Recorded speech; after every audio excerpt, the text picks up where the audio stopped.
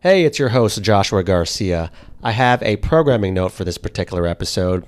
So during the first 15 or so minutes of the recording, my microphone was turned off, unbeknownst to me.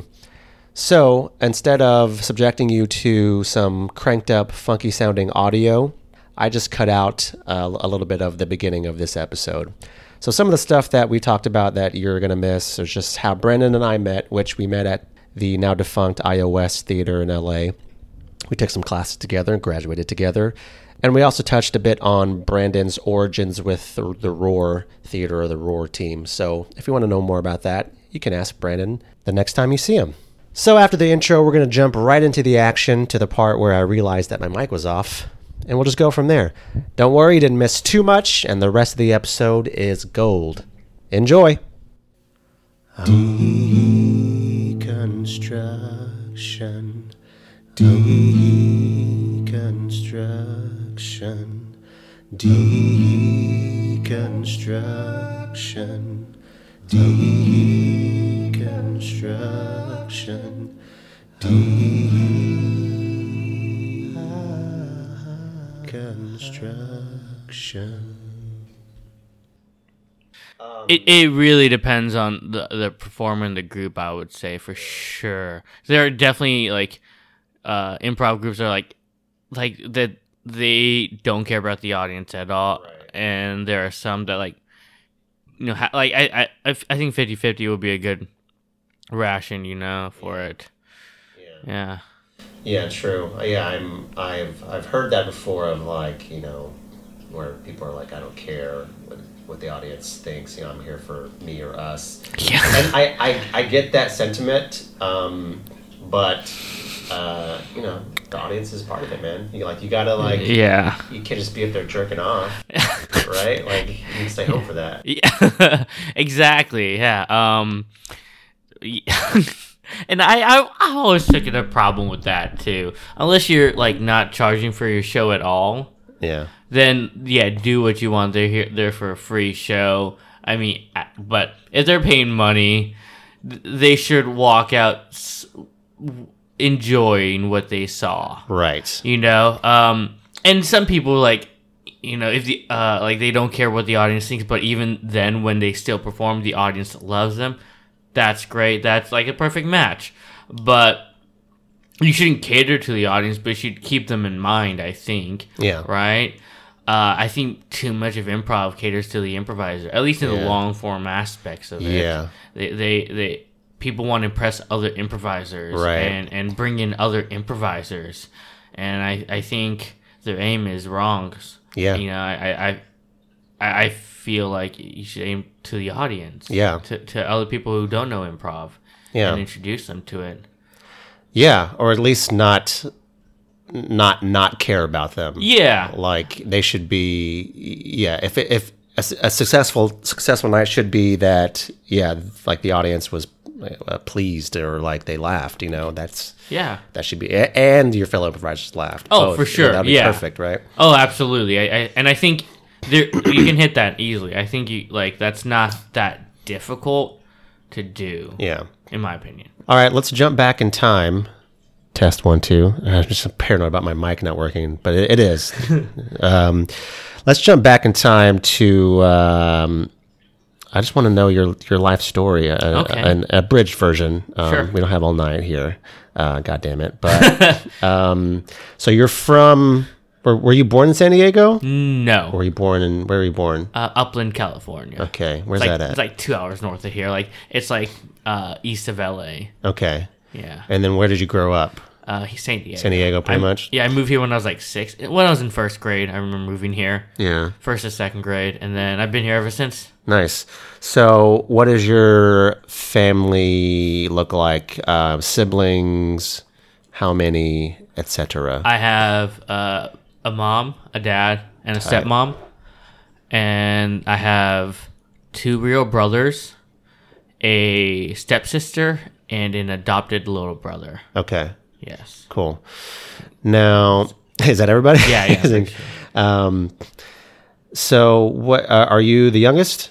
of your brothers? Of the real brothers, yes. Yeah, the biological dudes. Yes. Cool. Yeah, that keeps that. That's a pattern which I'm not surprised by. It's because for some reason the youngest always I'm the youngest as well. Okay. And I think almost everybody on this podcast at least have been the youngest, and so many creatives are the youngest. Yeah. Something about being the youngest, it's not that they're more creative. I just think that for some reason they pursue that, like they pursue a creativity type of things, whether it's improv, music, acting, filmmaking, and I'm not sure why. I don't know either, but I think it's very strange because, like, I was never the most creative one in my family or the funniest. Like, right. It was my two brothers. Like, my oldest brother, he's, like, great at cooking, but he was mostly, like, a writer and, he would be the funniest one. Mm-hmm. We go to family events, he'd be the funniest one. He'd be the quicker one. I mean, sure, we're 5 years apart, so his brain's a little bit more developed and got a chance to shine. Yeah. And Jason, he's the second oldest. He was more like artistically into photography and that sort of stuff. And then like something happened where like I just started doing like two adjacent things to that. Like I did improv, which is like writing without a script, or what I mean, writing on the spot. Yeah. And then graphic design is my other half of me. So like that's like adjacent to photography, and like I just do those things, and like they don't anymore. Like they're both in the food industry now, which is cool. I mean, yeah. That is strange. I think it's I don't know. Maybe older siblings just have a sense of like responsibility. Like because my brother, who is the second oldest, like really great artist, like he can draw really well. Yeah. And so I remember growing up, he had these drawings. Like hang around the house or in the garage, that were really cool. But now he's a petroleum engineer. And so like, I think maybe you just, when you're older, you just, have this kind of strange responsibility because you have younger siblings, and like you're also earlier on, and the parents are, I guess when they're raising their first couple of kids are probably a little bit more serious and strict. I don't know, something about development and having younger people to take care of, and then versus us where we have nobody to take care of, and like we're kind of the baby. I don't know.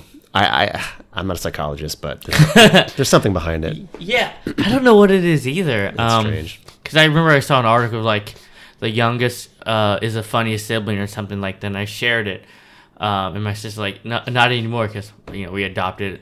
We didn't, but my parents adopted a kid, and I was like, well, technically, I'm still like the youngest still of growing up, but I don't think that kid's gonna be funnier than me. So he's like 10, he just plays Fortnite all the time. Yeah, not a unique perspective, Christopher, if you're listening. Yeah, but okay. So anyway, So what was your family like growing up? You grew up in San Diego. You're an Indonesian kid as well, so that also gives you a little bit of a different type of thing to grow up with, right? So, what was your?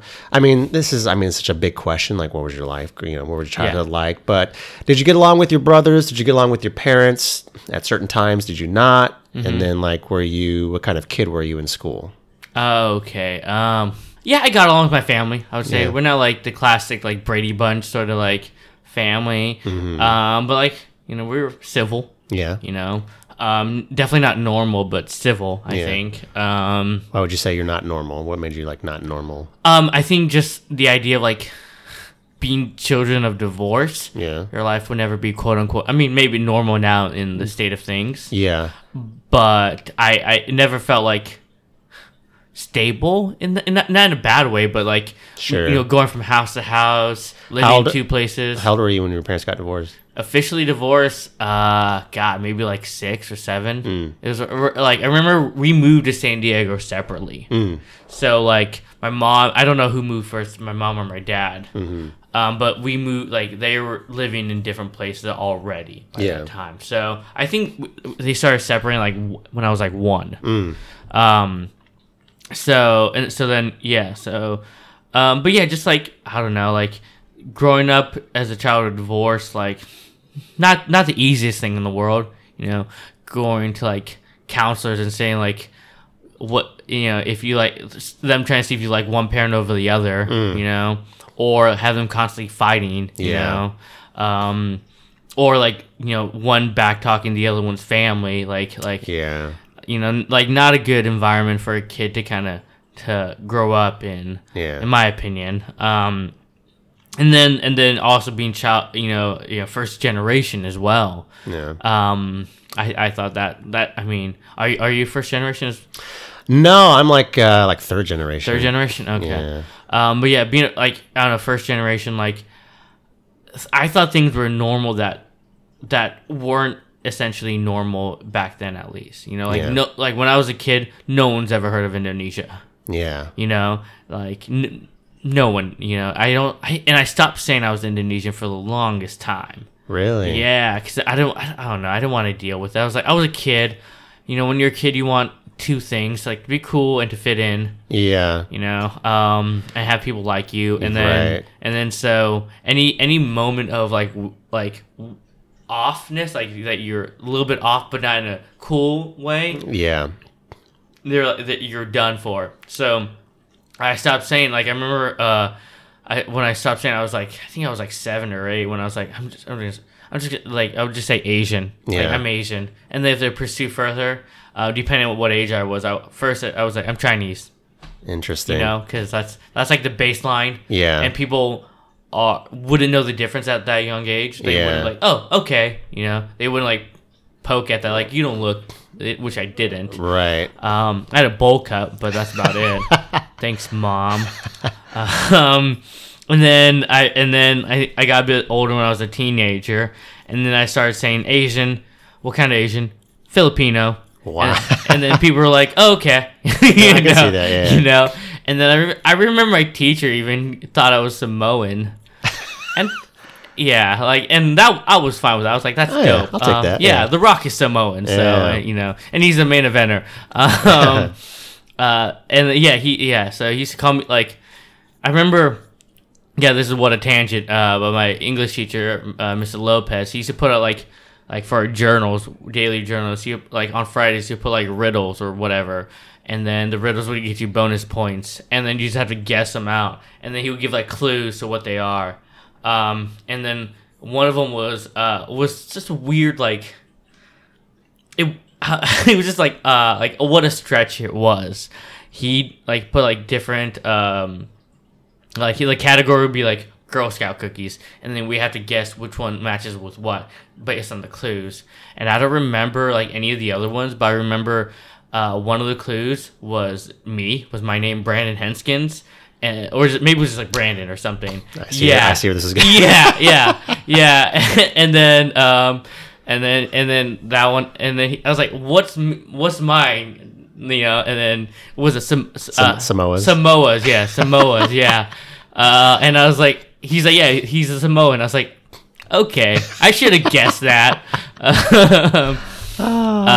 Yeah. So then I think it wasn't until like I was like in college when I was like, yeah, I'm Indonesian. People are well educated enough. If not, they'll know eventually. Yeah. Because it was I was like second grade. What are you? I'm Indonesian. People are like, don't you mean India? I'm like, no, I don't. I don't mean that. I would have said it if I meant it. Yeah. And yeah, so that just like really irked me. So it was weird just like pretending I was someone else for the longest time. I got a different ethnicity. Yeah. That's very interesting, but I feel like very common thing with minorities in America, like where I remember I read this some sociology book in college I was reading, and it was like these are the 5 stages of like being a minority kid. Oh, interesting. And it was like I forgot, like steps 2 and 3 was like a rejection of like your like ethnic identity. Whoa. And then there's like a swing to the other way where like you're really, really hardcore embrace it, like you're almost like don't like like Caucasians or something. Yeah. And then there's like the final stage is like, oh, like I'm accepted who I am. This is who I am, proud of it. And then I've also accepted everybody else too. And I was like, I went through this, like, cause like This is insane. Right? I went through this too. Yeah, so, I'm Mexican American, and so the same thing of like where little kids are mean and can be little racist shitheads, and so I was sort of ashamed of being Mexican because of the way kids would look at Mexicans, talk about Mexicans, and so you kind of felt this lesser self identity, and so I didn't want to associate myself with it. And then I think it was like around high school or maybe after high school where I was like, I'm fucking Mexican, man, but I'm proud of that shit, and like fuck white people, blah blah blah. You heard it here, folks.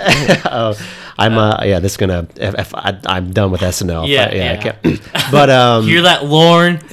Yeah, but then like after college and I'm starting to like, oh no, like okay, I'm I'm Latino male, I'm an American Latino guy, and like I'm cool with that, I'm proud of that, and like white people aren't evil, they're just they're also figuring out things for themselves, and we're all just one big world trying to survive, and so now I'm at this place where I'm in total acceptance. But yeah, there was a thing of like denying your kind of heritage, not because you think it's wrong with that, but yeah, like you said, like when you're the other in school and you're a kid and trying to fit in, like you notice what's different about you and you want to get that away from yourself, right? Absolutely.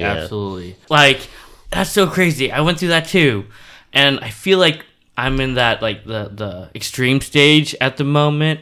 It kind of goes back and forth. Yeah. And yeah, I love talking about this stuff, especially with you. Like, you started Brown Privilege, so like that's just super cool. And like, yeah, it was like, and this is like one of the biggest things that improv has helped me with is like self-acceptance of like my like culture. And like I'm also half Dutch, so I can't forget that. But like the Indonesian in me is way more prominent, mostly because I look it more than Dutch. Yeah.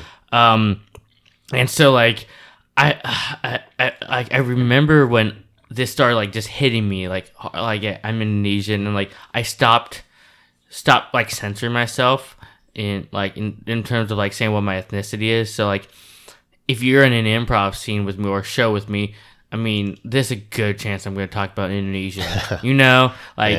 I wish like I had someone like me to see that. I never really saw it. Like, I mean, now there's Indonesian improvisers in San Diego, which is insane. But I totally love it because in my head there's like 20 of us left. Yeah. But that's just in my head. I know there's a lot of them. Yeah. But in my head, like, it's very rare to meet someone who's Indonesian, and then on top of that, someone who improvises at the same time. So, like, I would just say it all the time, just so like we get that representation there. And I just did a found family show wearing a batik, which is my Indonesian shirts. Nice. And I just it's just so much more self-accepting to me. Where like, Julius, he'd be like, what are you doing for Thanksgiving? And I was like, I'm not sure yet. He's like, you're coming over to my place to cook satay babi, which is pork skewers, pretty much. Babi is pork.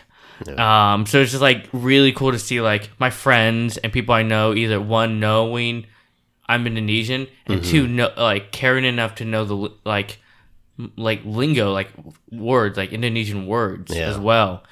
And that's why I always say it. Like, it's kind of like a joke, like, or a stereotype of me to do. Like, if someone's doing impersonation of me, they'll most like say it. But honestly, that's cool. That's way better than the opposite. Right. Yeah. It's just like, do you have you seen Hassan Minhaj, Homecoming King? No. Oh man, you should check that one out. But he has this one, like, I resonate with that a lot. Yeah. And he talks about this one time, and I had a similar moment as well when he was in like school when he was growing up. They used to say like, "What do you want to be when you grow up?" People would say actor, astronaut, president, whatever, and he was like, "I just want to be white." You know? And I was like, I had that same moment too. Right. Yeah. I'm pretty sure I wished for that on like I used a birthday wish for that. Like, right. Blow out the candles sort of birthday wish for that. Yeah. Didn't come true. Apparently that's BS. Yeah, it doesn't work. Yeah, I never heard that before. That's a minority thing, and I'm glad like other people have gone through it too. Yeah. Is it just an America sort of thing, I guess? I mean, I can't imagine it'd be like a thing in Indonesia if you're in. Right. Yeah. I think it's. I mean, I think when I read it, it was about America, but like I'm sure it exists in countries where, but there's not many like America, right? Where there's so many different, it's like a melting pot, yeah, big time melting pot. So, but yeah, that's a thing here for sure. Yeah, that's so cool to hear. I didn't know about that. Yeah, it's crazy times. And I'm sure a rough time for young brown people right now, but hold strong. It gets better. Yeah. It'll get better. It'll get better for sure. Yeah. Find your heroes. Find your heroes. And then looking back, I just remember like who my heroes were and like why did I like it. And like sometimes I'm like, it's because that person's super dope and they're very brown as well. Yeah. Rufio was one of my favorite people growing up, and I was like, wow, he was a huge inspiration. Like he was like the first cool Asian. Yeah. Like we didn't have anyone like him until that wasn't a thing. Right. Cool Asian wasn't a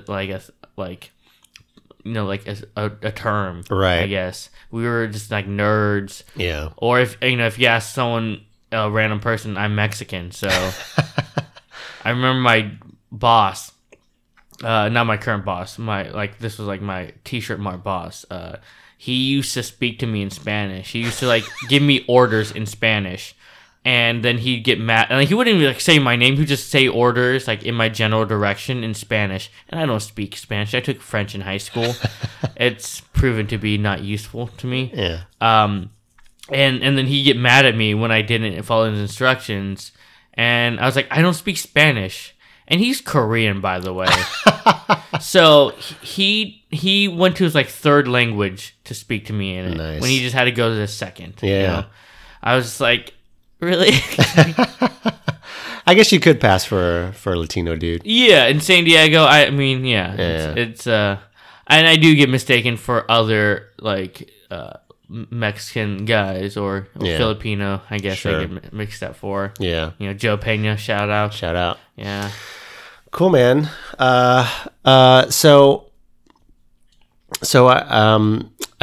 Usually I try to get like your journey into improv, but we kind of touched on that. Like you kind of dabbled in improv in high school, and then soon thereafter went through the rigorous audition process for Roar. Yeah. And so, boom, there you are. We should still do that now, I think. But no, we wouldn't get anybody. Yeah.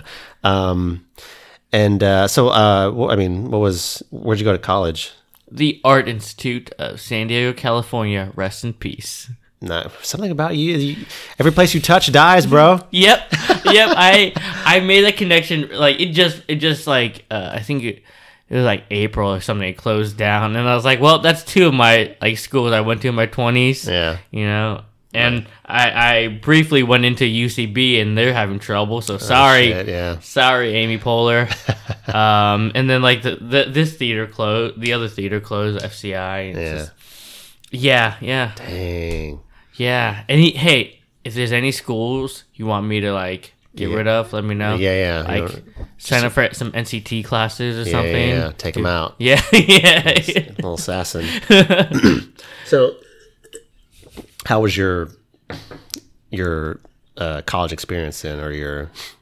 It was fine. Yeah, like I didn't feel like I never really excelled when I was there. I felt like not growing up as like the artistic one in my family led me to like not have good habits like drawing every day or like being confident, like being comfortable with drawing every day. Like I would just get discouraged. Yeah.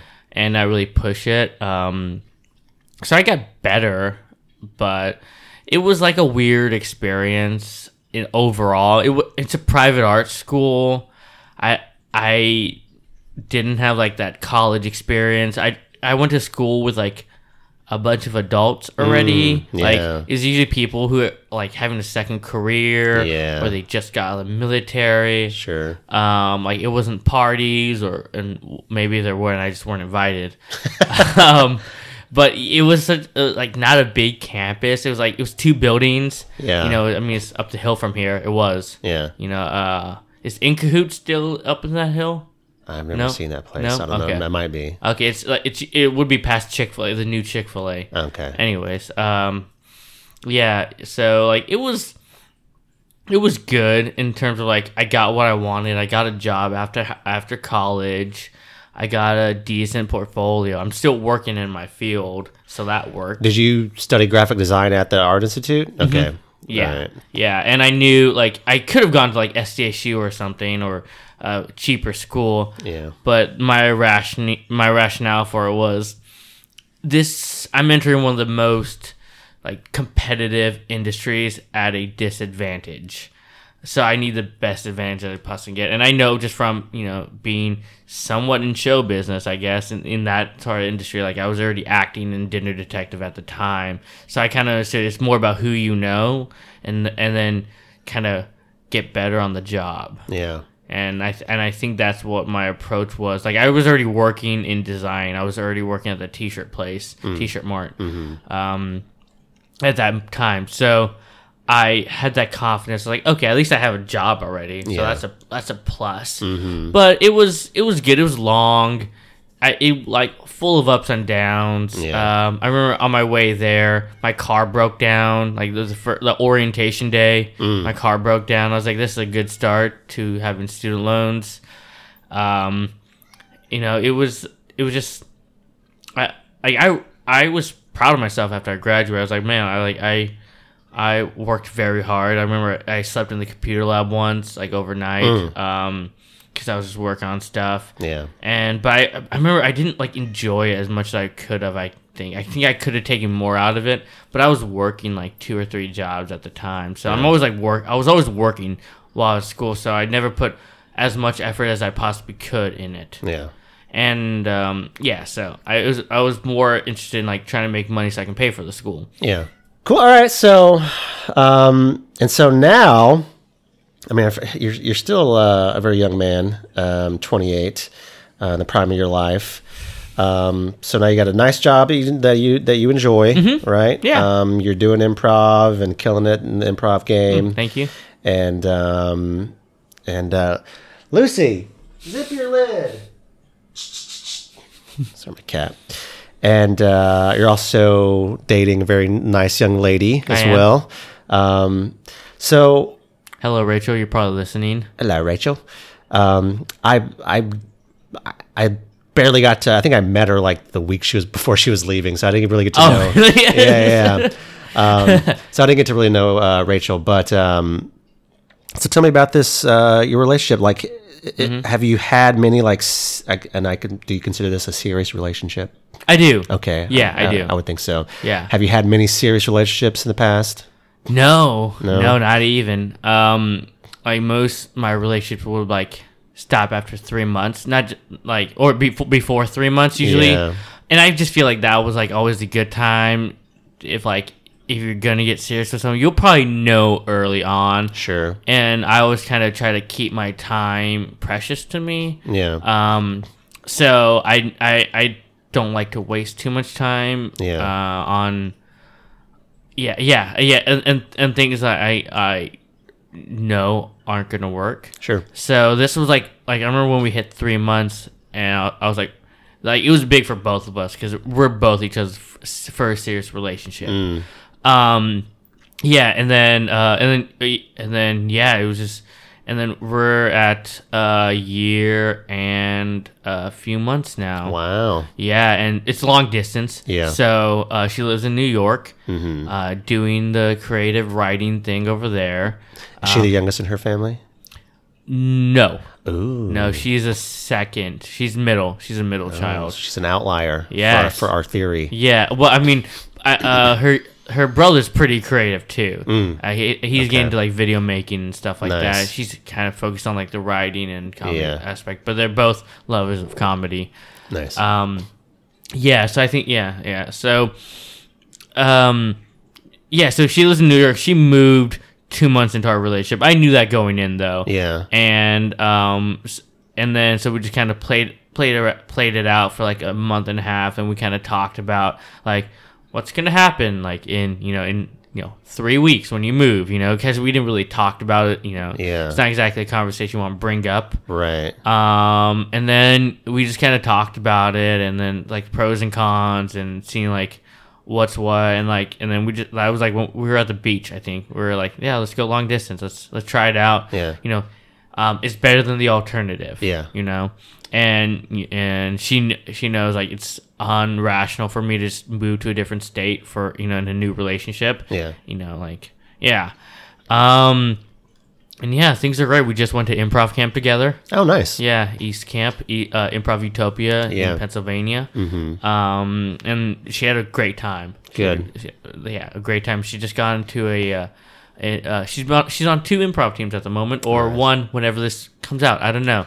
She's thought about quitting one. So, but yeah, she got on one at NYU called the Bechdel test. Bechdel? I don't know how to pronounce it very well. Me neither. Bechdel test. It's an all-woman improv group in NYU. Very nice. So her and her best friend Melba just got on. Yeah. So I was so happy. Yeah. I was so happy. I remember when she first moved over there, she auditioned for one, and she didn't get on it. It was another NYU group, and I wasn't like furious, but I was like, they have no eye for talent.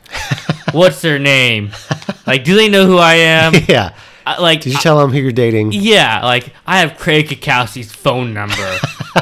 If they want even if they want to even join, like they won't even be near the magnet after I'm done. They're blacklisted. I don't have that power or would do that based on that, but based on not accepting somebody, because I understand how much pressure they're under. But yeah, so that was mostly a joke. But yeah, things are as good as they could possibly be. Long distance, she has her own podcasts over there and just doing creative stuff and writing scripts and stuff like that. Yeah. I try to visit whenever I can. She comes over whenever she can. So like on average, every other month. Okay. Yeah. You see each other every other month? Yeah, on average. Sometimes it's like we'll see each other like in the same month, or depending on like the time of the year. Yeah. So she comes over for winter break. Yeah. And then I'll go over there for our birthdays in April. Yeah. Or May, depending on what what's what. Yeah. Yeah. But yeah, things are wonderful. She's funny. She's very, very funny. Mm-hmm. I remember like as a joke, I like when I was like on a mid improv, I was like, yeah, I want to date a girl who's like who I think is funnier than me. And I was like, hey, I think she's funnier than me. Nice. She disagrees, but of course, Well, that's good. Yeah. Yeah. Just humble. Yes, exactly. Yeah, Cool. but she's a very funny person. Nice. Good for you, man. Thank you. Well, tell us just a brief story of how you guys met and how you got together. How you hooked up. How we hooked up? Let's see here. How we first met. So we met at Finest City Improv, and I remember the first time I saw her, and I have a photo of it as well. Of our first time we met, technically, and it was in a greenhorn show, which is where students would perform with the teachers, with a random teacher at FCI, Finest City Improv, and that's my first memory of her. And then I remember she graduated with Tina Rose and Anna Lynn, who I knew from. I don't even know how I knew them. Just Tina. They were around. Yeah. Yeah, exactly. If you have a good show, Tina will talk to you somehow. Yeah. So I just remember. I don't remember ever meeting Tina. I just know her. So I remember I bumped into them, on my way when I was walking home from the theater. And I remember I saw her there too. They were going out to party. They invited me. I was like, "Nah, I'm good. I'm going home." And I went home. So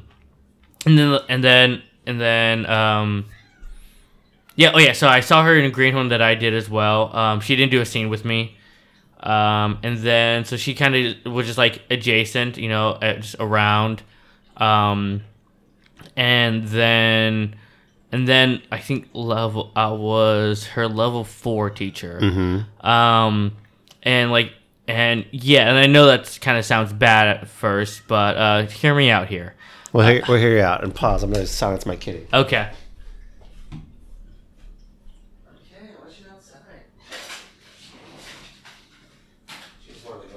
Oh, okay. Okay, so you're a level 4 teacher. Yeah, I was their level 4 teacher, and I like to think myself as a very ethical person. I have a lot of rules as a teacher. One of them being like I never add students on my students on Facebook. Yeah. They have to add me first, and maybe I'll accept. Yeah. So that's like one of my number one rules. So like I understand that weird thing that keeps happening in improv where people of power take advantage. I'm not that person. I would never want to even seem like that person to anybody. Yeah. So that's just to set the scene a little bit. Yeah. That's the mindset I'm going through here. And yeah, I taught the class 7 weeks. They did decent. They did pretty good. Yeah. Tina's like typing at me right now if she's listening to this. Yeah, it was a good class. It was a very fun class. I remember her being super fun in that class. Oh, and I still give her crap about this. We were doing a scene painting. You did Heaven, Hell, Purgatory, right, with me? Mm-hmm. Yeah. So that's one of my favorite openings to do. And for like you people who don't know it, take my class. And also like it's just you scene paint 3 rooms. One like in 2 extremes and something in the middle. So like if it's you're painting like if your suggestion is bathroom, you do like a nice golden luxurious bathroom, and you do a really terrible one with like paint and crap on the walls or whatever, and then you do something in the middle, just a clean bathroom at an Applebee's or something. Sure. Is Applebee's nice? I don't know. I don't go there. But. And so I asked for suggestions like, can I get it? Oh, no, they asked for like, can we get a suggestion of a place you were last night? And I was like, my bedroom. And like, oh, great, Brandon's room. And I was like, oh no. And this was like class 2. Yeah. This like week 2. And then they were like somehow they knew I loved Harry Potter already. Yeah, so like they were painting my room. They're like, there's a giant poster of Daniel Radcliffe right here. There's a bed with a Boy Meets World blanket on it, or nice random stuff. I don't know how they figured out about me. And then I don't remember in which room it was, but I remember someone said there's like a stack of magazines right here. And like a stack of home goods magazines or something, and I don't remember what else, but I remember she walked on to that one, and she's like, "And there's a pile of stiff washcloths right here," and I was like, "What the fuck? What?"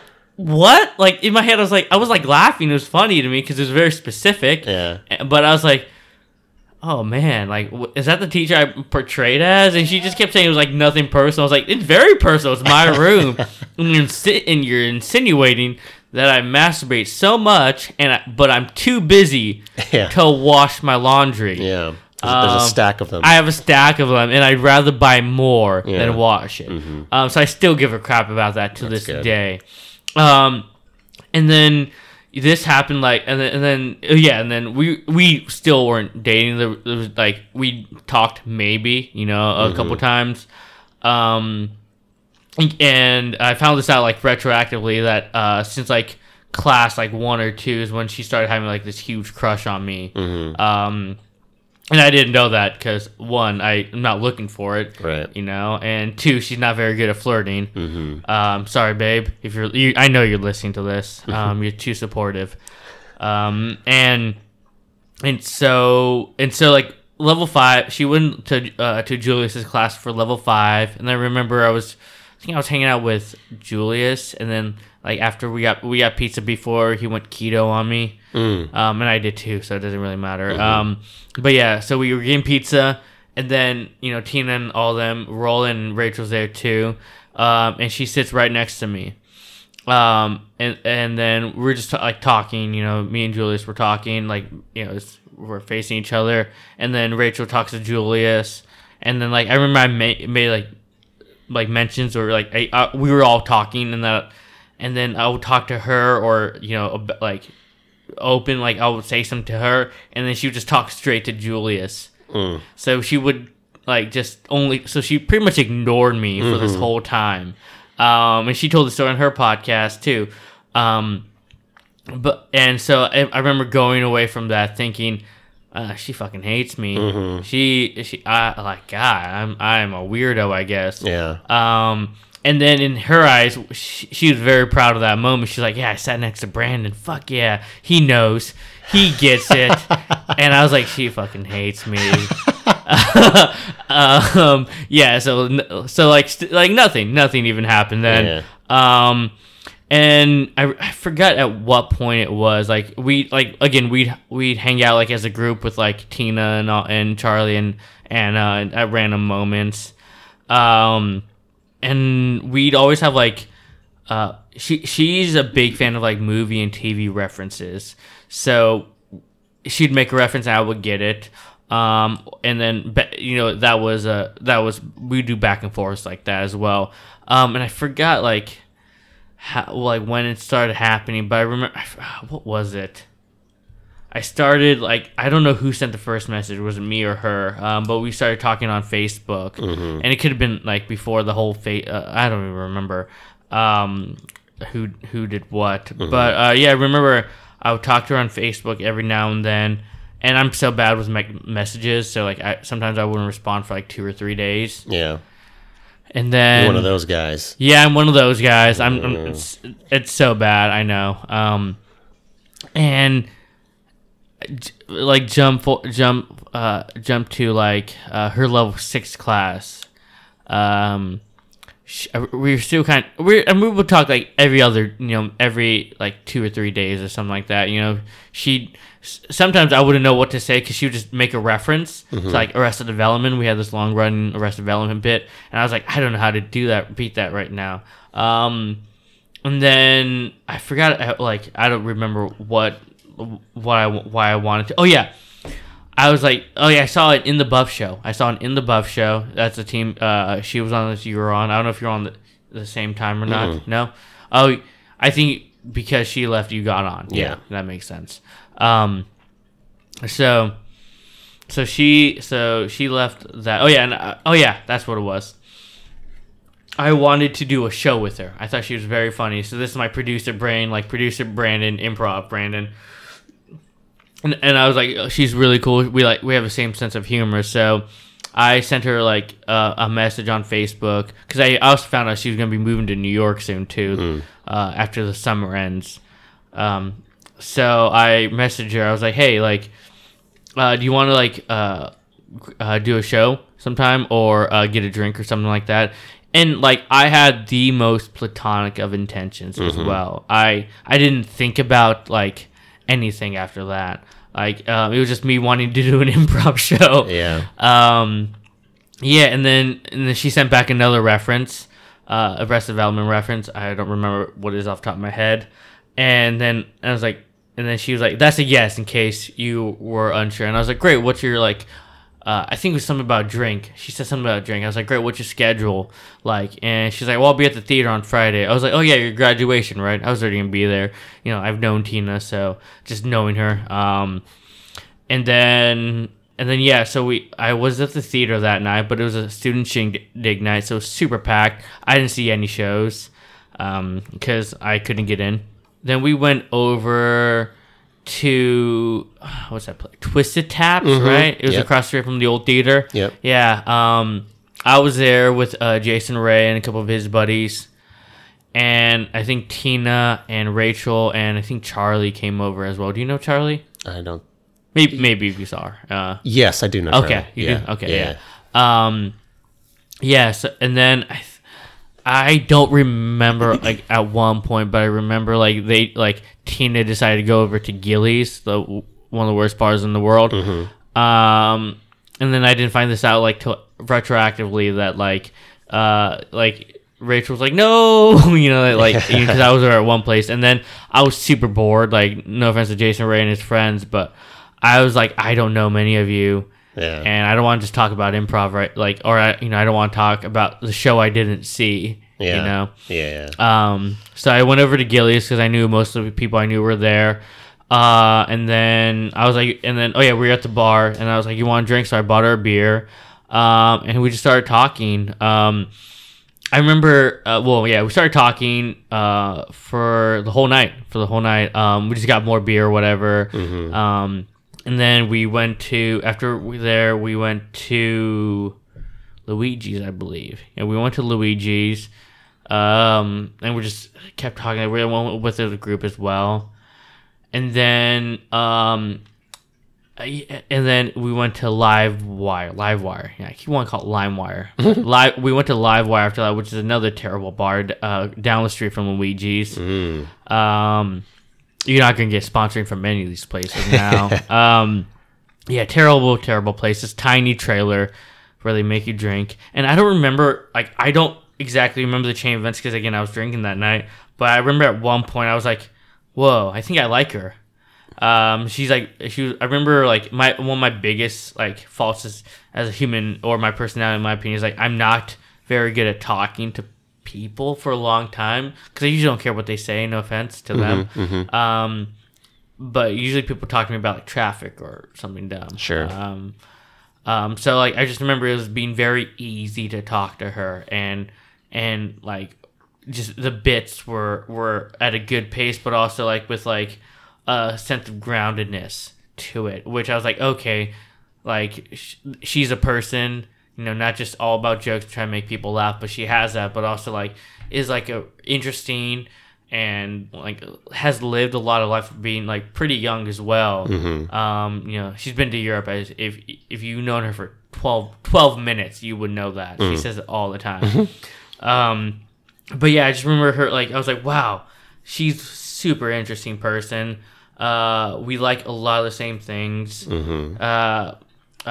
She's super, super funny. So I remember I forgot at what point it was, but that someone told me that, not someone told me that, so, that I told myself that. I was like, whoa, she's funny, she's great, and a great person to talk to. I think it was during Gilly's time, and then we went over to Luigi's, and then Livewire, and then I'll cut back to Gilly's in a sec, but I remember in Livewire, that was when we kind of hit it off even more so, and we just kept talking in there, and then this is kind of the moment we kind of got together. If you've never been to Livewire, it is a 5-foot trailer. I'm exaggerating, of course, but it's filled with people. Mm-hmm. And I remember we were just talking kind of by the bar. We both got drinks. And then somebody was trying to get behind her, maybe an improviser or something like that. And I remember I kind of pulled her out of the way, closer to me. And then she just kind of stayed there and then put her arms around me. And I was like, sweet. Nice. Yeah, I was like, okay. I've been wrong before, but I was like, I think she likes me. I'm not exactly sure. Yeah. And then we were just kind of in the, had that moment, just hugging for a while. And then I remember, I think it was her who said it. She's like, and I forgot her exact words. It could be something along the lines like I have a crush on you. Yeah. And then I was like, I like you too. It's weird. I've never told this story to anyone. This is great. Mm-hmm.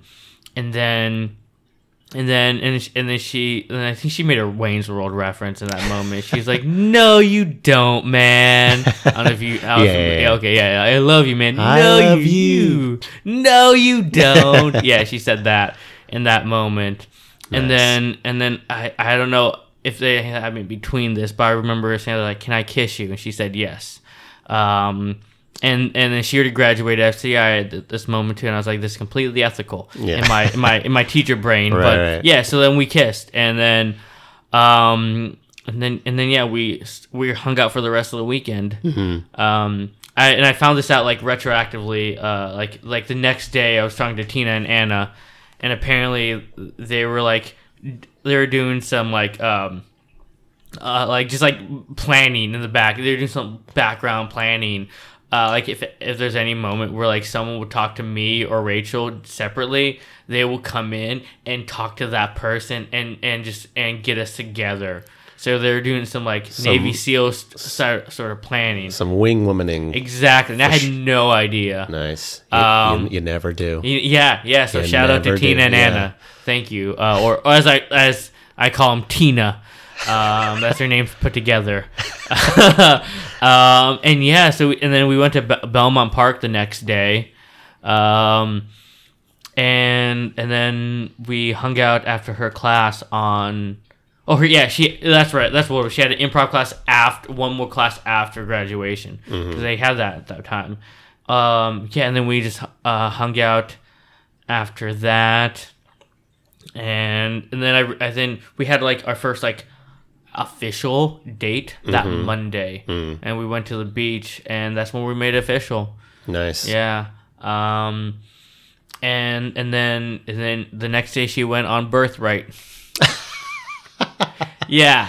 So I remember before I asked her to be my girlfriend, I was like, I can try to lock this in now because she's about to go out on birthright for a week and a half, and I don't know what happens there, but I'm sure it's not like kids alone with a lot of money in a different country, Sure. If she's not like that, but I'm just saying, in my head, I was like, you lock this up now or wait, and I was like, oh, I'll try it now, and then it all worked out. Nice. That's how we got together. It was a long weekend. Yeah. That's nice. That's story. Well, there you go. The story of Brendan and Rachel. Yes. There it is. Yes. Isn't that such a great moment where she puts her arms around you? You're like, oh, and she likes me too. It's that's such a great moment that happens when it's where you haven't, where it's just your friends, and then but you like somebody, and then you're wondering if they like you too, and then you get that confirmation. Such a great moment. It is. It's very great because it kind of broke the pattern of I like someone, I'm gonna wait. It was almost like I like her, and I didn't figure that out till that night. Yeah. So it was I was like, this is cool because I'd have to go through this dumb mind game stuff I put myself through. Yeah. Flirting is such an odd thing because for me personally, in my experience, it's just something that happens in the movies and not in real life. Yeah. It probably does happen in real life for other people, but for me, whenever I like somebody, the last thing I want to do is let them know that I like them. It's so ass backwards that it's no, they can't know because I guess it's and I guess maybe it's a power thing. Then they'll have to, or once they know, then they'll not like me because it's almost, I don't know. I should probably talk to my therapist about this. I mean, not that I need to because I have a girlfriend now, so it's fine. But it's such a weird thing where it's I wonder, do people flirt when they like somebody? Do they hint that they like them to them? At least in a sober way. Maybe if you're drunk, then it's back in the, when I used to drink, I was a lot easier. But it's it's so weird because at least during my teens and even into my 20s, whenever I liked somebody, I had a crush. I never ever would want to even hint at that to them. Yeah, same. Yeah, same. I don't want anyone to know. I don't know why either, because it doesn't make sense to me. Thinking back, well, it didn't really work out in my favor in the past. So, in my head, the worst was the best thing out of that was not knowing. Yeah, that just seemed to be the best course of action because it meant I'm at the same place, opposed to if I tell someone I like them, then that means two things either happen. One, they like me back, or two, they don't, and I feel an awkward. I think it also kills a friendship too. It can. Yeah, if you're friends with somebody, yeah. I guess ultimately it's just a fear thing. It's a fear of rejection, and so you're. It's better to play it safe and not ever let them know, and then just kind of hope that maybe they like you and they will make a move or something. Yeah. And I guess I just don't understand flirting either. Maybe is it more for people you just met? Yeah, it must. I guess so. Or somebody you meet at the bar as a stranger and you want to flirt with them and so I'm assuming you don't have any go-to moves. Absolutely not. No. God. Online dating and Tinder, that kind of stuff was a godsend because For sober, absolutely not. No game, no nothing. If I was drunk, and I don't drink anymore, at least for right now. But if I were drunk, then of course you have the liquid courage, and it's a little easier. But like things like Tinder, where you can kind of just like resort on your writing, and like I am a good writer and I'm a good communicator that way, and so that was kind of a godsend where you can kind of, and also. Things with like Tinder or something, or OkCupid or something, like if you match or if they message you back, it's like, I already know that they find me at least somewhat attractive because we matched on Tinder. So that's true, right? So you have that going for you. So I never did the dating apps. Yeah, I signed up for one dating app, but it was for a bit. And like I only did it so I can see if I can get on it. It was like remember they came into too. my old. It's just a bit, man. Yeah. Sorry, Courtney. It's just a bit. Gotcha. No, it was. What was it called? It was The League. It was called The League. Is that for rich people? Yeah. They make you put in your LinkedIn profile. That's the kind of place it was. And I was like, I'm gonna see if I can get on it. Nice. And then I waited for like 3 months and then got on it. Oh, you got on? Yeah, I got on, but it was a fake. It was kind of fake. It had my photo, my name, and stuff. But I had like fake like activities. It was like it was just like absurd. One, it was like what was like high octane workouts, high class traveling, adventures. Yeah. Art, but not that weird performance art stuff. and like interest. I would do weird stuff like botany. I did. What else did I say? I said like movies. Something generic, and then something like fat shaming. Oh gosh. I never did it. Like I never like swiped, or I don't even know how I like matched with anyone. I never tried to because I figured like I don't know. It didn't like. It didn't seem like a good way to start a relationship. Was like, hey, I don't like fat shaming. Yeah. Yeah. But also like people are so boring on there. They never seem exciting. Yeah, no, it's tough to be, and everybody thinks they're being, hey, get out of here, little kitty. You're gonna do a sound spike. Now my other kitty's here. It's tough to be. I mean, people are more than just a few, a paragraph or like Tinder. You get like a couple of lines or something, I think, or at least you used to.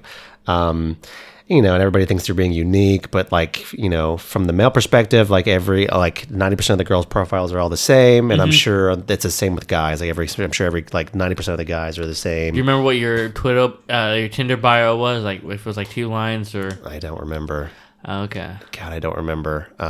Were you trying to be clever? Or were you trying to be like? I think I was trying to be clever. I definitely was never going to be like, I'm not going to try to be genuinely talk about how cool I am. Like, I think I was trying either probably self-deprecating or, sarcastic or something, which I'm sure, again, probably every dude on there is either that or, high octane workouts.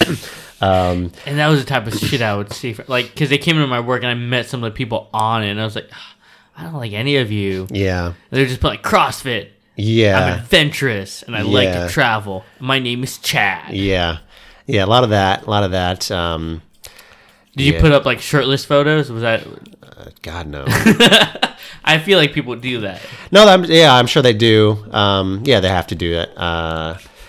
And like I saw a lot of like outdoorsy stuff. I'm outdoorsy, like to go hiking, and I'm just like, I want to be indoors. I don't like any of it. But luckily, I found a good one on Bumble. Bumble. Yeah. Bumble, okay. How many were you on? Were you just on Tinder and Bumble? Tinder and Bumble, I think I was on OkCupid as well.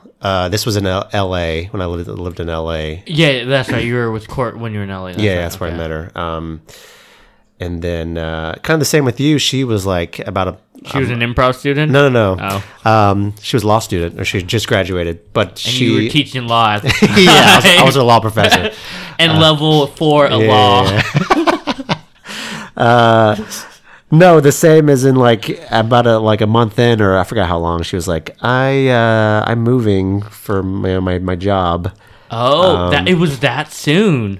Yeah, it was. I can't remember how soon it was, but it was pretty soon.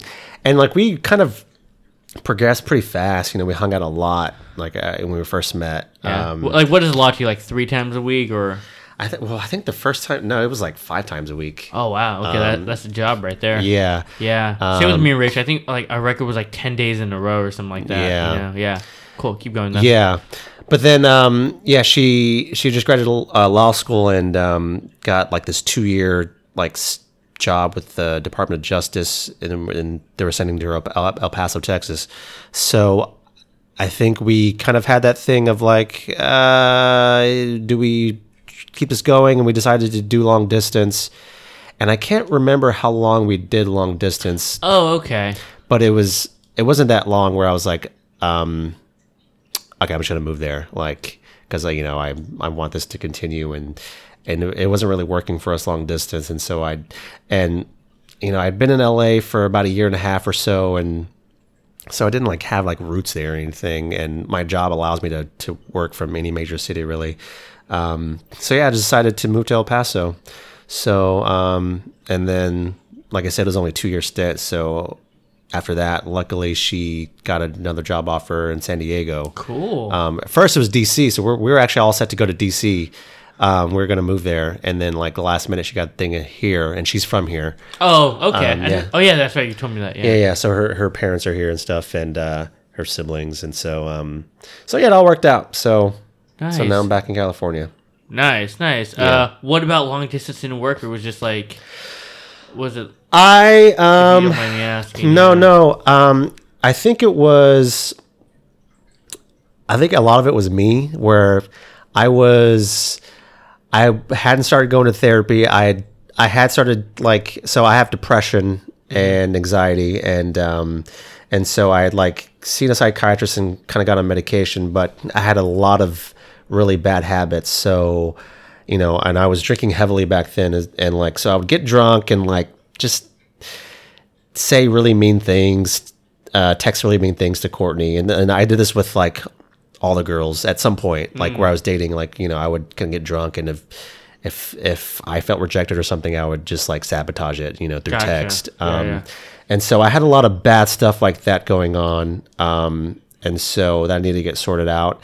And so I wasn't equipped to have it be long distance. It was just too difficult, and like, gotcha. Okay. Yeah, like I wanted her, I was I think I was probably a little angry, resentful or something that she left, and just didn't process it correctly, and didn't, I was just, before therapy, which I recommend to everybody, I was just shitty at communicating, and like, so if I got any kind of negative emotion, instead of talking about it, I would just get drunk and then take it out on somebody. Gotcha. Right? So, okay. But things are the best the best they've been since we first started dating. And that's thanks to, I think like, therapy. I go to therapy. She started going to therapy, and you just learn to be a better person, better communicator, and all that jazz. So. Yeah. I think that's like one thing that I really pride myself about with me and Rachel's relationship. It's like, I never felt like we weren't talking to each other, and like I think we just have like really good mutual respect for one another, that like I like we tell each other everything, or like we never lie to each other. Yeah. So I think that's just like a thing. How do we just start doing it for early on? But yeah, we progressed pretty quickly as well. I remember I met the day she got back from Birthright, or like the day after her trip to Israel is what Birthright is. I met like her whole family in one go. I met like her dad, her mom, her dad, all her siblings and their significant others, and her best friend and her significant other. So it was just like all at once. Yeah. I just remember it was super quick. Yeah. And I think we almost not had to progress quickly, but it just kind of happened, and just I think it suited us to be able to do long distance a bit. Even though despite how hard it is, it's harder not being in a relationship, I think. Yeah. And I think that we kind of talked about that. Yeah. Yeah. Cool, man. Yeah. Well, I wish you both luck, and I'm sure it'll all work out for the best. Thank you. Yeah. Thank you. We'll all hang out during winter break. Yeah, for sure. So what's what do you see? Like I said, you're still a relatively young dude. So, do you have like a vision for like the next 5 years or so, or are you just kind of playing it by ear, just for your life in general? Yeah. Nothing solid. Like there are things like I like to do and I want to keep doing. Like I think I still want to do design. I like to design. I had a rough patch there a couple of years ago when I was like, maybe this is not for me. But I really like it at the moment. And I like my job a lot. So, no real plan. Like I think having a foot in the improv door would still be nice. I don't necessarily need to be like one thing that could happen is I've moved to New York, you know. Don't freak out, Tina. No plans yet. Don't know when this comes out, but yes, at this moment when I'm talking, no plans. She's afraid that everyone's leaving her. So no plans, but I think like it's a possibility for me to move to New York because one of the perks of getting my new job in February was they have an office in Brooklyn. So like if I move there, it makes it a lot easier for me to just switch. I can just do it at a moment's notice. Now, opposed to like trying to find a job, you know, because I remember we were kind of job searching for me when she first started, but I was like still wasn't ready. And I'm not saying I am now, but I can see myself being in New York, but I can also see myself like not doing improv when I'm in New York. Yeah. I don't know. I think I would like. I can see myself still going to camp in like 5 years from now, Camp Improv Utopia. But with this improv schedule I have now, there's no way I can do it in like a city where the major transportation isn't driving, you know, and everything's far away. Yeah.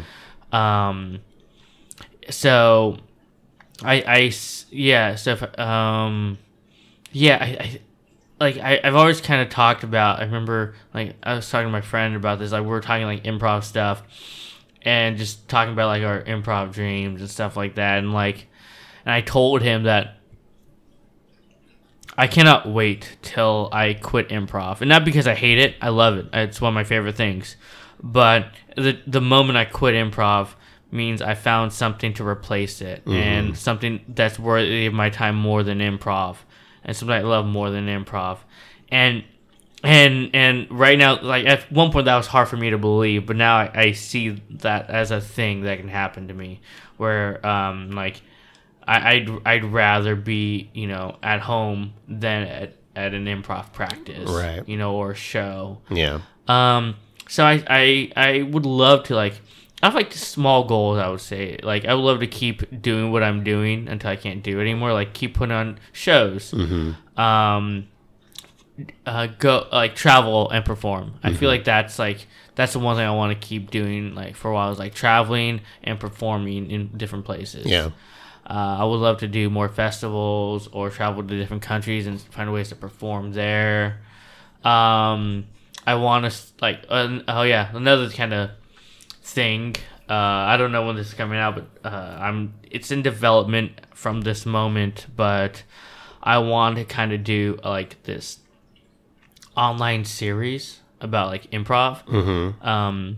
I bought this website domain called Bespoke Improv, and I don't know exactly what I want to do with it. Like I don't have the full vision, but it involves like the back end of improv, like the business part of improv that people don't really think about, like the back end of indie teams, like how to form an indie team, etiquette, like resources to help you choose a form, how to put on a show.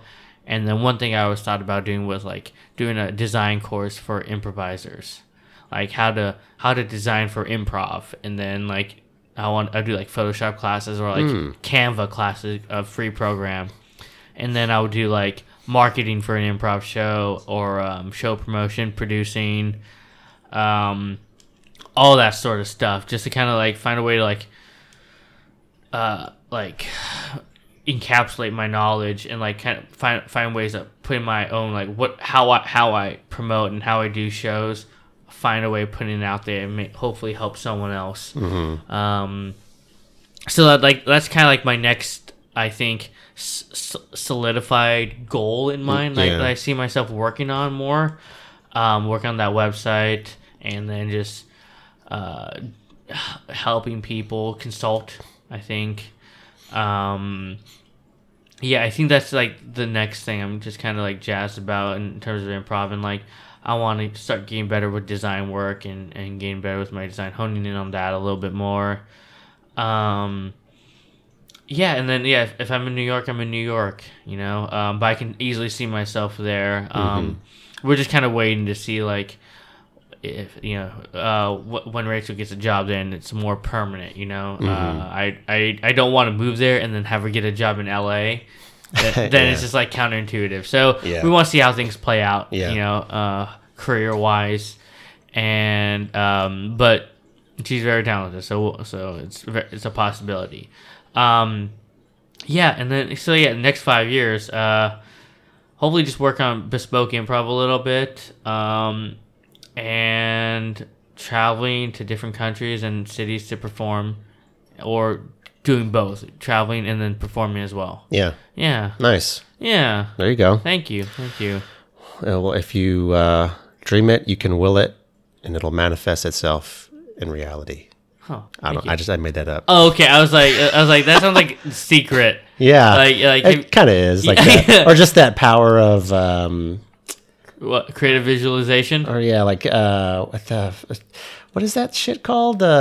Positive thinking. Yeah, Or is there another thing where it's like, if you manifest? I don't know. Anyway, if you think about it, it will come. Sure. Have you seen Dave Chappelle's bit on that? Probably. He does this bit like this comedy club, like a Laugh Factory, I think, about it, and he talks about like someone gave him the book The Secret. That's what it is, positive imagery. And then he was like, this is the dumbest book I ever read. You just gotta have positive thinking, and then everything will work out for you. He's like, tell one of those kids in Africa to have positive imagery and see how that, and then he's like, and then he like tells he's like acting out like a kid being like hungry. He's like, well, you need to think about some roast beef and some chicken. He's like, oh, shut up. Anyways, that's that bit. You should look it up. I'll look it up. He does a little bit better than I do, arguably. All right, so we're gonna wrap up. What does Rachel want to do? Like, she want to write like TV series, or like do feature screenplays, or what does she want to do? She wants to write comedy for sure. And right now she's open, but I think her dream would be to write on a TV show, a comedy TV show. Yeah. I think something like Big Mouth. Sure. That's one that's on right now. She wrote this Big Mouth spec script, and it's amazing. It's like, do you watch Big Mouth? No, I haven't seen it. Okay, I think I saw like one episode. But. Okay, yeah, on Netflix. But anyways, it's like I watch it and I read her script and I was like, damn, these voices are down. Like, So yeah, she wants to write for a TV show, like TV scripts. Okay. Yeah. I'd like to. Maybe she can send me one of her. I like to read because I used to be a filmmaker, and I used to write and want to run. That's why I moved to LA to write. Okay. But I stopped doing that. But I'd like to just read her stuff. Yeah. I'll let her know. She's always wanted to share her stuff. Cool. Yeah. All right. I have my thing of questions. Before that, I always ask who are, and with someone like you, since you're very tenured and have been around the block, the improv block, I'll put it in three categories. Okay. So the question is like, who are some of your favorite improvisers to watch and or play with? Who inspires you? Who do you think is these are my people that I look up to? So we'll do micro to macro. Micro being, since you're a teacher, who are some students that you've either are students now or they recently graduated who are like, these are people who I see something in. Oh, okay. They're coming up, so we'll look out for them. And then the next level will be just San Diego people, just like not students, but people who are out there in the improv scene. Ooh. Some of your favorite improvisers. And then macro, like all time, these are my all time greats. Man, you know how to get me going. Okay, how many people per? As limit is 10 of each. Yeah.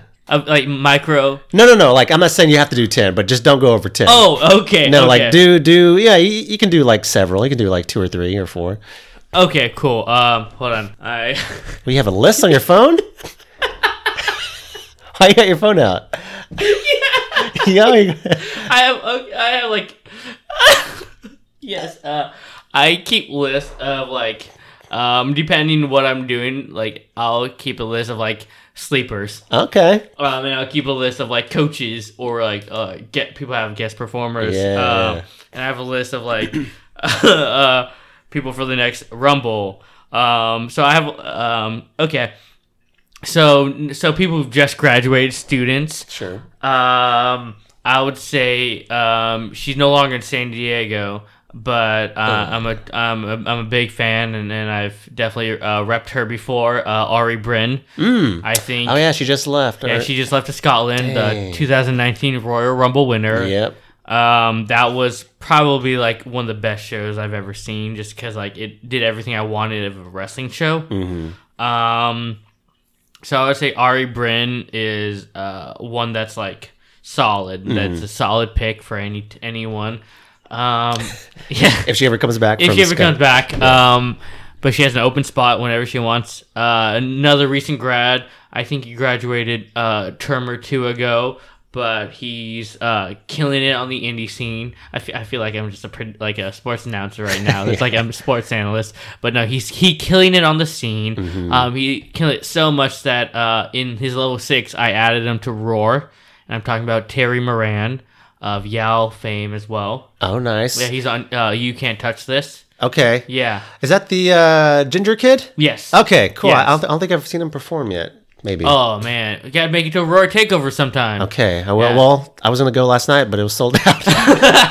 Let me know for the next one. He wasn't there anyways. Okay. Let's see. I think this is another recent graduate of Finest City and the Greg Hess's Hair School of Improv, which is just, if you had me, Joe, or Julius as a teacher in FCI, you graduate from the Greg Hess's Hair School of Improv. But I'm talking about Lizzie. I don't know how to say her last name. Lizzie Scalo. Yeah, I don't know. I was a level 6 teacher. Okay. I don't know if she'll keep doing improv, but I hope she does, because I think she has a bright future, and she characters come natural, and it looks like she's having a lot of fun on stage. Let's see who else is here. Okay, for micro. Another person I think she graduated a couple terms ago as well. A couple people in this kind of area. But one of them being Eliza Dawson, also from Yao fame. I don't know if you met her, but she was on Aaron's team, Knights of Javale. That's a Javale. I'm going to start looking these people up on Facebook so I can put a face to the name. Eliza Dawson. Yeah. I think she's another one that like she has like a knack for it, and she works hard as well. Oh yes, I know her. Yes. Yeah, she's working very hard at the moment. Like just in general, like like we've talked about improv a lot, me and her, and she has a mind for it. She knows what's good, and she knows what she wants to do. All she needs is a little bit of like a push in the right direction. Yeah. And like if you know what you want, the type of improv you want to do, the path is so much cleaner. So that's another person. I've seen her perform, so you're right. She is out there. I saw her at Torque, I think. Yeah. Several times. So. Yeah. So Never Ever Sometimes is a good indie team of like 12 people. I'm very impressed how people can manage that with such success. Yeah. Another person, she just performed with Lady of the Night last night, and that is Vivian Ford. Mm-hmm. She is in level 5 at the moment. Very natural on stage, strong characters, and I think she's clever and has the ability to be present and think in the moment. I think that's a very, very strong attribute. And what you said, people who just graduated a couple terms ago? Yeah, Okay. that's fine. Or students are just graduated. Okay. I'll give you 2 more, Okay. and the micro level. Okay. Thank you. Let's see here. Scrolling through your notes app there. Yeah. Okay. Choose wisely. I know this is tough. Oh, okay. Another person. I think she has a knack as well. She's very natural, and she's a standout whenever I see her perform. And she also looks like she's having fun. And I see her at shows. I see her in the community, and I think she could be a power player. Has really good range. God, I don't remember her last name. Kiana Anvari. I could be mispronouncing that, and I'm sorry if you're listening to this. Kiana Anvari. Ari. Yeah, there we go. That sounds about right. Yeah. Kiana Anvari. Poor? No, can't. How do you spell Kiana? I don't know if she's poor. No, like, I'm looking and there's a Kiana Anvari poor. No. Kiana Anvari. Okay, I see it. So she's in like level 4 or 5 with Joe at the moment, and I think she's gonna be another person who is like ability to play almost with anybody, because she adapts very, very well to just kind of like her what's it called, like environment and her people. Yeah. I'm trying to think of someone else who has another person who's still a student. I think is another person. I've played with her once or twice.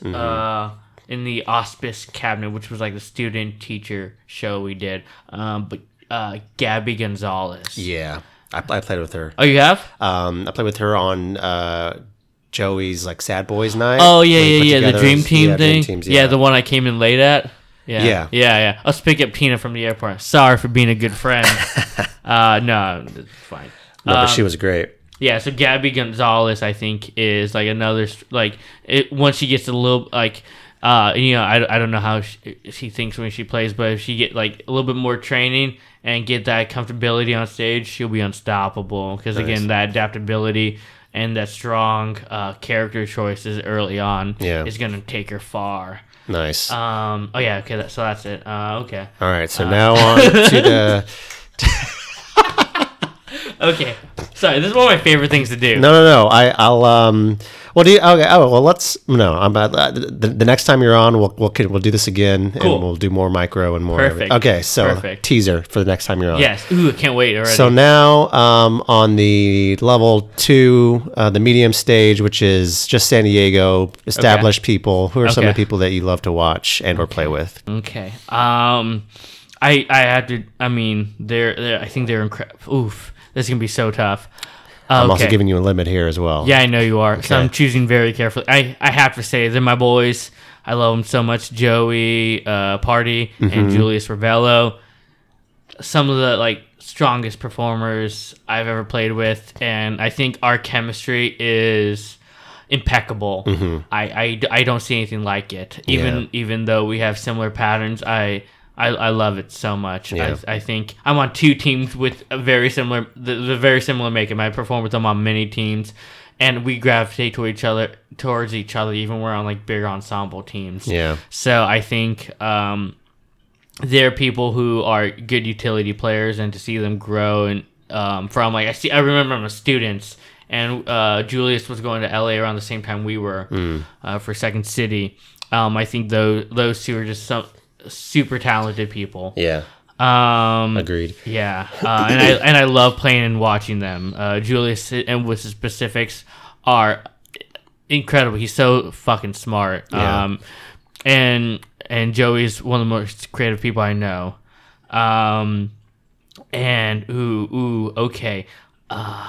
This is so difficult. Okay. I'm gonna say Andy Doctor. Andy Doctor is she's not like she's established, I guess. She's been around for a couple years, depending who you ask. Mm-hmm. If you ask me, she's established and very strong performer. she's one who I've seen since level 2, and she was on my watch list early. I'm like I call myself a low stakes Nick Fury, and I'm just like watching future Avengers and figuring them out early on. And so I was a level 2 teacher and her level 5 teacher. She was not in your class, right? No, I don't know. I think she's in class before you then. Yeah. When I was her level 5 teacher. Anyways, she performed with Roar for like 6 shows before she joined the team. She just guested with us for a while. But strong character performance, and I think I think she has further to go too. Like she's already really good, but I think she has like she has a lot more potential as well. Yeah. That I think some fine tuning I think can really amp up any team. Yeah. I think she's like MSG. Just amp up any team that she's on. Yeah. And she's on one of my teams. She's on OK Sweet Beach, which I just found out like that why that is called OK Sweet Beach. Corey had to explain it to me. Nice. He's like, "Aren't you their coach?" I was like, "Yeah, I don't care about them though. I don't care about the details." Yeah. Okay, established people. I mean Nikki. You can't forget Nikki Kalmus from this list. I think she loves improv and it's very clear, and she excels at trying to be different on stage and wanting to try something new and never afraid of it. And when she does try something new, she usually succeed. And I envy that about any person. Let's see here. What else is on my list? I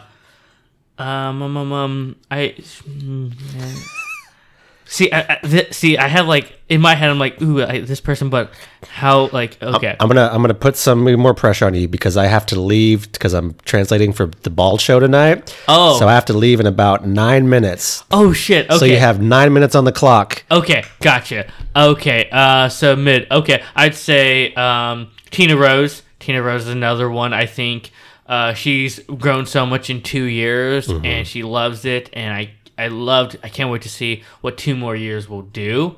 She's probably going to do it for longer, but Tina Rose is one. Another person I love watching perform, I'll go with that, and perform with. I've only performed with her like once, I think, is Audrey Geiger. Yeah, Audrey Geiger, I think, super strong force on stage.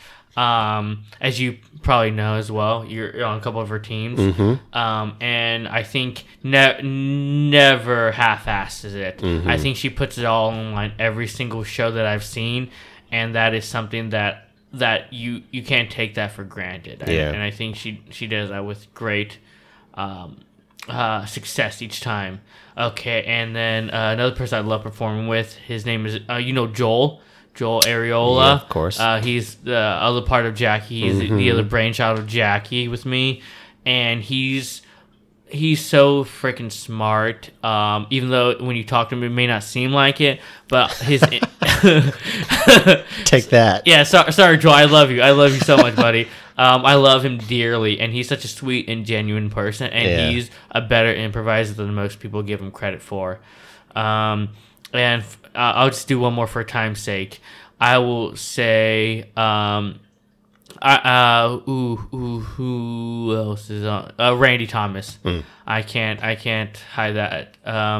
Randy is one of the strongest performers around, and I think he only gets better. Nice. He only gets better, and he kills it. He even like in things he's uncomfortable with. He knows how to adapt. Nice. And the what'd you call it?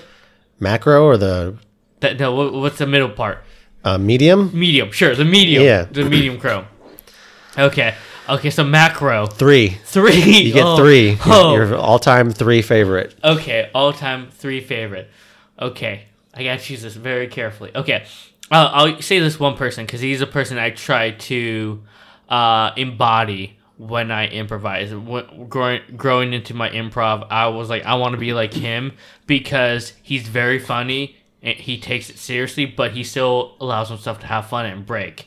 I mean, that's just from my perspective, and that's Brendan Jennings of Cook County Social Club fame. He's I think, he's one I try to be like. Yeah. Okay, so that's one.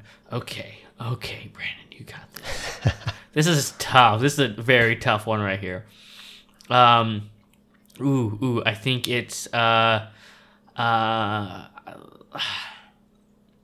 I'm gonna go with my gut here. Do it. I'm gonna say Amanda Blake Davis, ABD. Mm-hmm. Another person, kind of like Audrey, who lays it on the line every single show. Mm-hmm. Always brings it. Just in general, just brings the energy and brings the character and physicality is on point. Not that matters, but I think she uses that to her advantage very well, and gives 110% each time. And then one more person. Who's it gonna be? There's so many good performers out there now. God,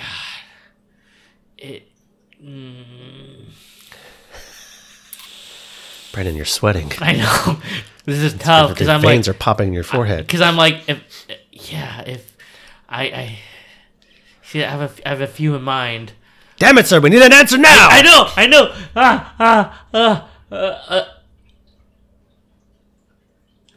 Okay.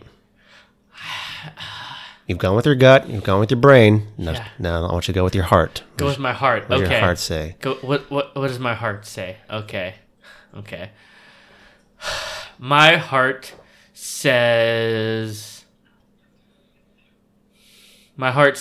Nick Armstrong. Nick Armstrong of Camp Improv Utopia fame. Mm-hmm. I think off stage he's one of the most generous, kindest men I've ever met. And he provides so much for the community already. Still, 10 years into Camp Improv Utopia, and on stage he's just unstoppable. He's another one who's strong. His range is incredible. He can play serious to funny to absurd to realistic. Anything he can do it. Yeah. And I get the privilege to work with him on the daily, and he's just a genuine human being, and he wants what's best for the community and for at large, and he's done it at a world scale, which is not easy feat, and he's done it successfully. Yeah. Yes. Nice. There you go. I would second all those, man. Those are on the micro or the medium and the macro. Those are all very good. Sorry if I didn't say your name, by the way, but maybe part two. Or take some more classes. Yeah, too, just get better. Just get better. Be better at life. Yeah. Suck up to Brandon. Yeah. I coach improv, so if you want to be one of my favorites, get taught by me. Yes.